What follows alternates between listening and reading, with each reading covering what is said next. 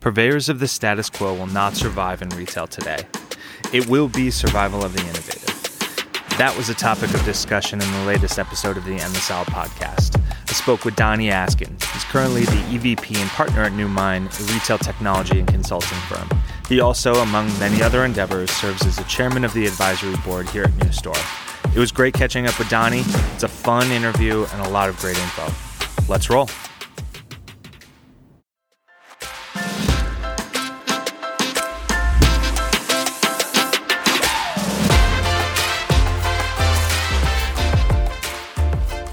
Hey, Donnie, thanks for joining the show. Welcome. Hey, Marcus. Great to be here. Thanks for having me. Of course. So you have over 4 years of experience leading and growing tech companies, specifically in the retail tech space. And that was perfect guest to have on, as that's exactly what we wanted to talk about on the show. So I'd love you to take a few minutes and just talk a little bit about currently what you're focused on. We could get into some of the other stuff earlier in your career. You're currently at NewMind. So I'd love to hear a little bit about that and the role that you recently took there. Great. Again, thanks for the opportunity. Did you say 4 years or 40 years? It's 40 plus, actually. 4 decades, yeah. Been around for a while, absolutely. So very excited about my current venture, partnering with CEO Navjeet Basan at a company called NewMind. Navjeet and I used to work together in one of my earlier companies. About 11 years ago, he started a omni-channel retail consultancy. And about 3 years ago, he had the vision and foresight to want to pivot his very successful boutique consulting business into a solution provider with an actual SaaS platform. And at the time, he indicated that his first sort of target was going to be returns. And having been a student of commerce and order management for multiple decades, I sort of chuckled. Returns? My God, that's as old a problem as there's ever been, and just sort of a necessary evil of doing business. And, to his credit, he had the vision and the foresight to know that was going to be a growing problem. So I've been advising that company for about 6 years as part of my own consultant, CEO mentoring and consulting company. And was thrilled with the prospect of the pivot to the SaaS platform. Historically, I've helped start, build, and launch SaaS companies, so much more in my wheelhouse. And about 6 months ago, as the business really started to take a dramatic turn on the SaaS side, I came on board essentially full time. And what we do at NewMind, very simply, or maybe not so simply, we are the one and only big data, AI-driven, predictive, prescriptive analytics platform that provides corrective workflows and total closed loop and holistic analysis of returns. And our focus is singularly on actual returns reduction, not making returns easier, but actually returns reduction. And nobody else is doing that. So that's where I'm spending 110% of my time, and the other 40% is spent on other endeavors. Yeah, one of which we should know is an advisory role here at New Store. So you've been friends with the company and go way back in terms of knowing Stefan, who's the founder and CEO of New Store. So be interested to see how you guys had originally crossed paths. Was that at Commercialware when you founded the company? Yes. So Stefan and I first met, and Demandware first met late 1998, 99. In that time frame, I had a company called Commercialware, and we were an order management solution, everything behind the buy button. Subsequently sold that company shortly thereafter, early 2000s, and had bought a small little SaaS company called OrderMotion, which was also attractive, and had a number of discussions with Stefan, with the Demandware board, with several folks in operations about how we might work closely together. We complemented and extended what Demandware was doing, and did a number of transactions together. Great. So take us back to Commercialware. So this is right out of college. You found the company. How did it all come to be? I mean, in your early 20s, starting a company that you'd hold on to and have such success that you saw. Look, I have to say, Stefan is the quintessential entrepreneur. I think most people shadow that at best. I would like to tell you it was great planning and forethought. The reality is, one of my definitions of an entrepreneur is recognizing the opportunity that's staring them right in the face. I think, not to put thoughts or words into Stefan's mind, but I think, he sees things 15 years out, and I see things that are right there staring me in the face. In any case, my career began with the advent of mid-range computing. I think you could be successful in spite of yourself back then.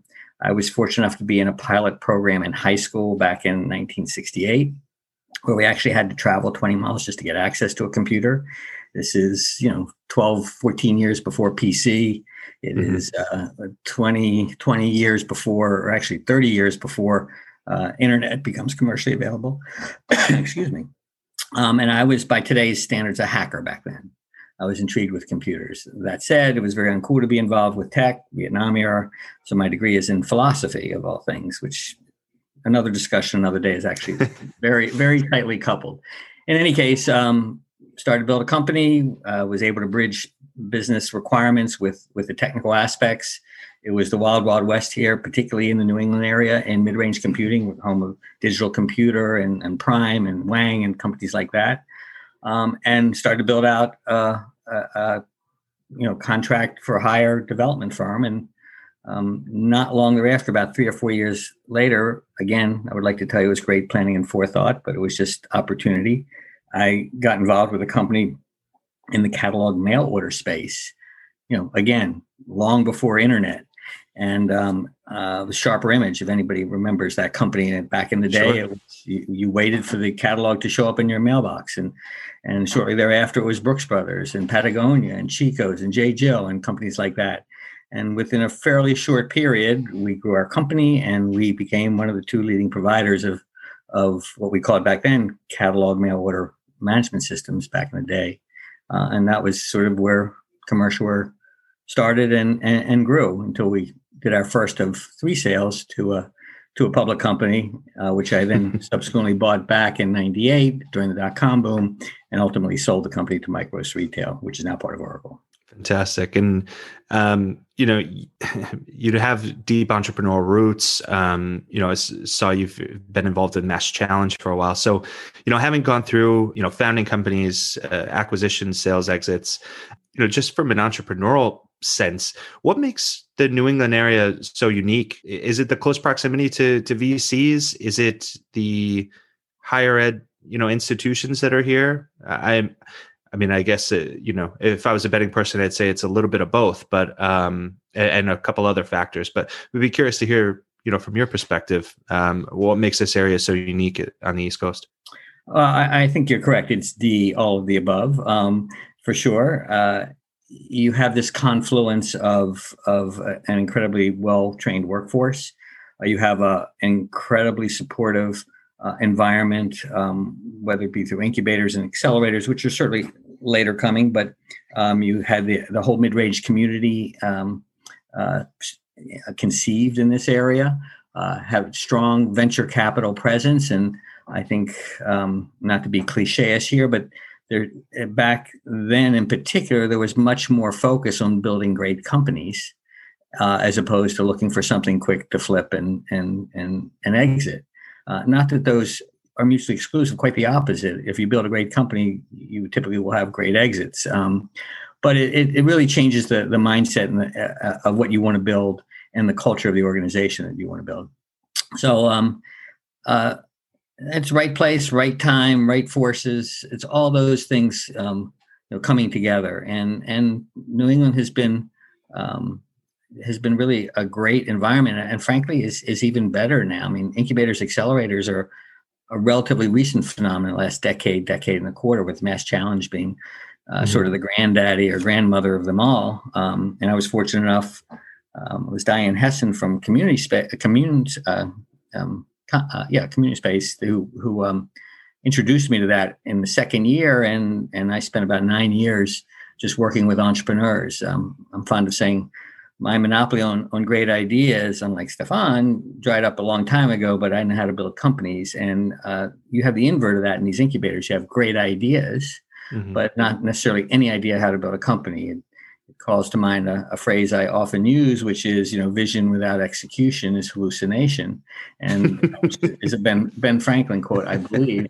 And so you tend to have in early stage entrepreneurs lots of hallucination, but if you take these great ideas and actually can execute to them, then you can create great companies. And so that made a perfect marriage, particularly when I sort of wound down my day-to-day working and really wanted to have an opportunity to stay engaged and to give back and do all that. So Mass Challenge was a great opportunity, and also kept me very much in the community. So new networking opportunities, great entrepreneurs, and just staying engaged with the ecosystem here. That's great. We have a really unique hub. Certainly with the health and the health tech space, certainly IT. And there's the small sort of retail pocket, which, you've certainly created a nice niche in, and, Stefan landing here with Demandware and New Store, among the other companies, both blue chip and startups that are here that are kind of creating space within the retail industry. It's nice to see. So you mentioned some of the work you're doing with returns at Newmine around omnichannel. And I'm always curious to hear definitions or how folks define omnichannel. So I'm curious what it means to you when you hear the word omnichannel. It reminds me of an old joke. If you ask 3 rabbis the same question, you'll get 5 different answers. And I think omnichannel probably is much the same. So I see sort of 2 dimensions to it. I look at it having grown up in the space, and we actually coined, or were one of the early folks talking about multi-channel back in the late 90s, which then became morphed into cross-channel, which today is omni-channel. And they are actually 3 different things. I think it just represents a maturation process. But I look at it in kind of 2 dimensions. One dimension is from the customer experience, and the other dimension, which relates to the customer experience, but is really focused on the retailer or brand owner. So from the customer experience, very simply put, I think it's creating this customer experience irrespective of channel that the customer can just weave and bob through without any constraints, without any guardrails. That it really doesn't matter where they start, how they go through the middle, and where they end up. Meaning, they may do discovery on the web. They may walk into a store when you could walk into a store, if you remember those days, and then they may return online, or they may return back to the store. And it shouldn't matter. And I think there's been an enormous amount of maturation in that aspect of it, but frankly, there's still a long way to go. So that's from the customer experience side. From the business side, which is probably been one of the greater challenges, is creating this seamless, kind of frictionless business set of processes across and between all the channels that are viewed holistically, aimed at meeting the customer wherever and whenever that customer wants to interact. So, the challenge there is that historically retailers have been siloed. They had online, they had offline, and those worlds were actually competed with each other. They had separate P&Ls, they had oftentimes separate merchandise, and that certainly did not extend or project well. I think the enlightened retailers and certainly New Store has gone a long way to provide the tool set to facilitate this and do it in a way that really hasn't been done before, is to create this sort of unified experience. That, as I said before, whether you're on the customer side or you're on the brand owner or retailer side, it's all seamless, and you don't have competing factions within the organization, but actually factions that are all tightly coupled and working together to create a great customer experience, which drives top line results and bottom line results and all those good things. So omnichannel to me is this sort of seamless, frictionless architecture from consumer experience all the way back to organizational structure within the retailer or brand owner. When we see it with our customers, but we also see it outside of our customer base. When we do the New Store Omnichannel Leadership Report, we look at the organizations that are scoring very, very highly, and they have committed themselves to an organizational structure that has a singular vision and mission. And you're right, the departments are not competing, but working together. And it does start from from the foundations that the organization lays and all the way out to the actual customer experience, wherever that may be. From your perspective, are there some brands that come to mind that are doing this really well? Good question. I would, on your last comment, I would just say old habits tend to die hard. And so you have retailers with good intent, but bad habits. They also have systems and infrastructure that supports those and fosters those bad habits. So it's a fairly dramatic change for an organization, for a retailer brand owner, if they're not enlightened and if they're not driven from the top down. In terms of your question here, who have I seen? I have to be honest. I'm always honest, but I have to be honest. Look, I have not been out there as much this year. I certainly haven't been in the malls. And although I would say I was an Amazon laggard, meaning there was something, just given that I support from a system standpoint and from a thought standpoint, a lot of middle market retailers, and Amazon certainly has impacted their business, in some cases destroyed their businesses. Survival of the fittest for sure. I have become more of an Amazon shopper in this past year because it's just so damn convenient, and and everybody needs to get on board with that now. That said, and you brought up the new store report, which is a very comprehensive report. And I looked at the players that you noted in there: Louis Vuitton, Nordstrom, Saks, and others. In the experience that I've had with those retailers, they have been positive. On a more personal note, Best Buy, I think, has done a really good job. Seamlessly integrating offline and online. Mike Relic, who has taken over the CEO role at Eddie Bauer PacSun, who is an advisor at Newmind. So I've had the ability to experience both the retailer, as a consumer of PSEB or one of the brands, but also to hear, his story more closely than many might have. I think he's done an amazing job of not only restructuring and reorganizing and pivoting the business from a business that was primarily offline to a business that is almost 90 or 95% online now, and delivering on the sort of omni-channel key elements that are necessary, both from an infrastructure standpoint and a business process standpoint, to deliver, a very positive consumer experience. So I think he's one that I have some personal, and his company have some personal experience with. Now, ironically, I've heard, and I don't want to pinpoint anybody, but this is coming from both firsthand experience as well as some quick polling of some colleagues. Zara, on the other hand, has been challenged, and they are, at least from a consumer standpoint, highly siloed. Doing transactions is difficult. I should actually point out Best Buy used to be that way too 5 or 10 years ago. Their systems didn't talk to each other. You walk in and a store associate would be jumping from one system to another just to complete a transaction.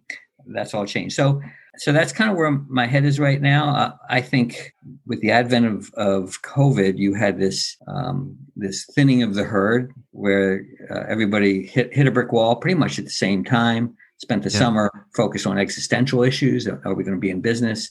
Positioned themselves, if they were successful, to make the pivot to a primarily online e-commerce go-to-market, and those that made it to the fall then set their sights on getting through the shopping season, and those that have made it through the shopping season hopefully are the ones that are going to thrive and go forward, and primarily because of their nimbleness and their ability to pivot. Of course, the road to this journey I just described is littered with dead bodies, aka retailers have gone into bankruptcy, whether 7 or 11, 7 or chapter 11. So, yeah.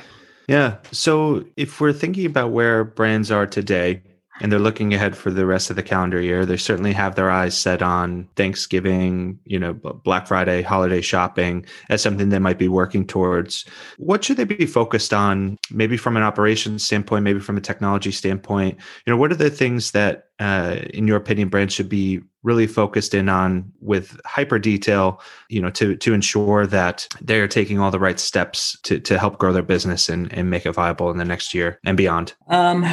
So I think a number of things. And I think one of the challenges is the sands are shifting literally beneath their feet as we speak. Are we going to be back into stores, in the spring, or are we going to be back in the stores next Christmas holiday season?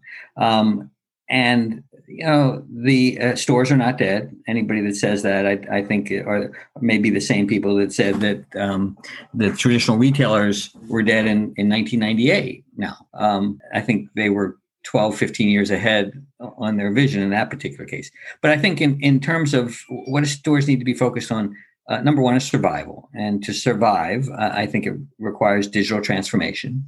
I think there's a unique window of opportunity to take a hard look at systems, infrastructure, the cost of all that, the business processes that go along with that, and rethink them, because the way people shop, the demands put upon that infrastructure is all changing. I mean, even something as simple as point of sale. We go into contactless payments, and we go into the Amazon Go type stores, where a lot of the things that were really critical in the aisles for checkout will become moot in the not too distant future. So, and the ability to service that customer, no matter where their journey started, is all critical. And if you don't have that right, you won't be around very long, in my view.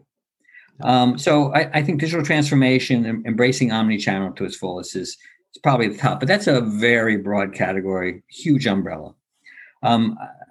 I would be remiss if I didn't say addressing returns is not part of the mix. Obviously, I have a bias there, but for good reason. Returns, the pandemic has, with the change in the revenue mix from offline to online, implicitly has returns skyrocketing. Traditional businesses that might have only had 3 or 4 or 5% returns are now looking at 20, 25, 30% returns. Fashion and other industries take the store out of the equation, because you can't walk into a fitting room like you used to. They're who may have been looking at 25 or 30% returns and now looking at 40, 50, sometimes 60% returns. That is not sustainable. There's intrinsic cost in all that. So returns, which as we started this conversation, was a necessary evil of doing business, is how folks have traditionally looked at it in retail, can no longer be relegated to that category. And until retailers take a serious look at returns in a holistic fashion, not in a spot fashion, that has the potential of being an Achilles heel for their business. I think another key area, which was just highlighted in this past shopping season, is the whole shipping and last mile delivery issue. Yeah. You've got just a handful of carriers, and they have been overwhelmed to date with what happened during peak season. And they actually literally cut retailers off, said, we're not going to deliver anymore.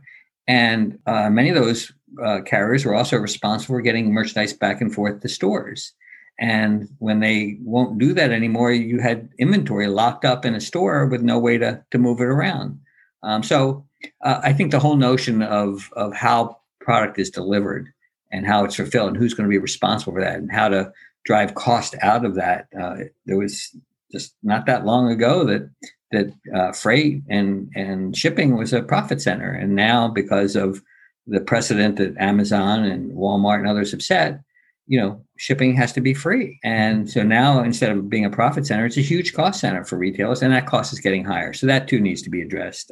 So I think those are all sort of key elements that brands need to keep top of mind. I think if you ask where will they go, where they need to go from here, I think there's been I think we've seen that those companies, those retailers and brand owners who are nimble will win the day. So yeah. I think that, and those that aren't nimble enough in many cases are gone. Obviously, online will continue to grow. As I said earlier, I don't think stores are by no means dead, but they need to be completely rethought. One of the things I think is really so advanced in Stefan and New Store's thinking is creating this sort of associate-centric point of view where we're enabling people, no matter where they are, offline, online, the store associates, giving them the tools to provide, a very personalized, almost clienteling experience, which is what everybody wants to be taken care of. A consumer wants to be taken care of, and to the degree that you can automate that and do it in an intelligent way with the supporting infrastructure, I think is, in my own view, is part of the future of retailing. So those are kind of the key points. I do think the retail business, certainly for brick and mortar, goes as the associates go, and that dictates a lot of customer satisfaction, and it definitely helps aid in the customer shopping experience. So such a vital piece for sure. So one last question, Donnie, before we wrap up here. You mentioned, the brands that will be successful, are the ones that are nimble,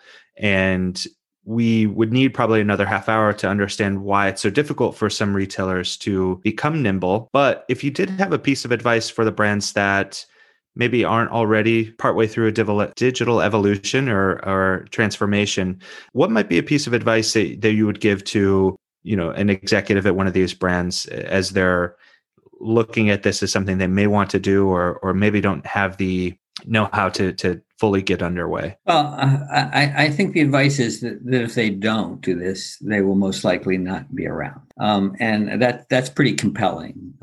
Look, human nature is such that inertia is one of the greatest forces. There always seems to be some alleged safety in the status quo. The pandemic's been an accelerant, and it has dramatically forced change at a pace that probably would have taken 5 or 10 times longer to do.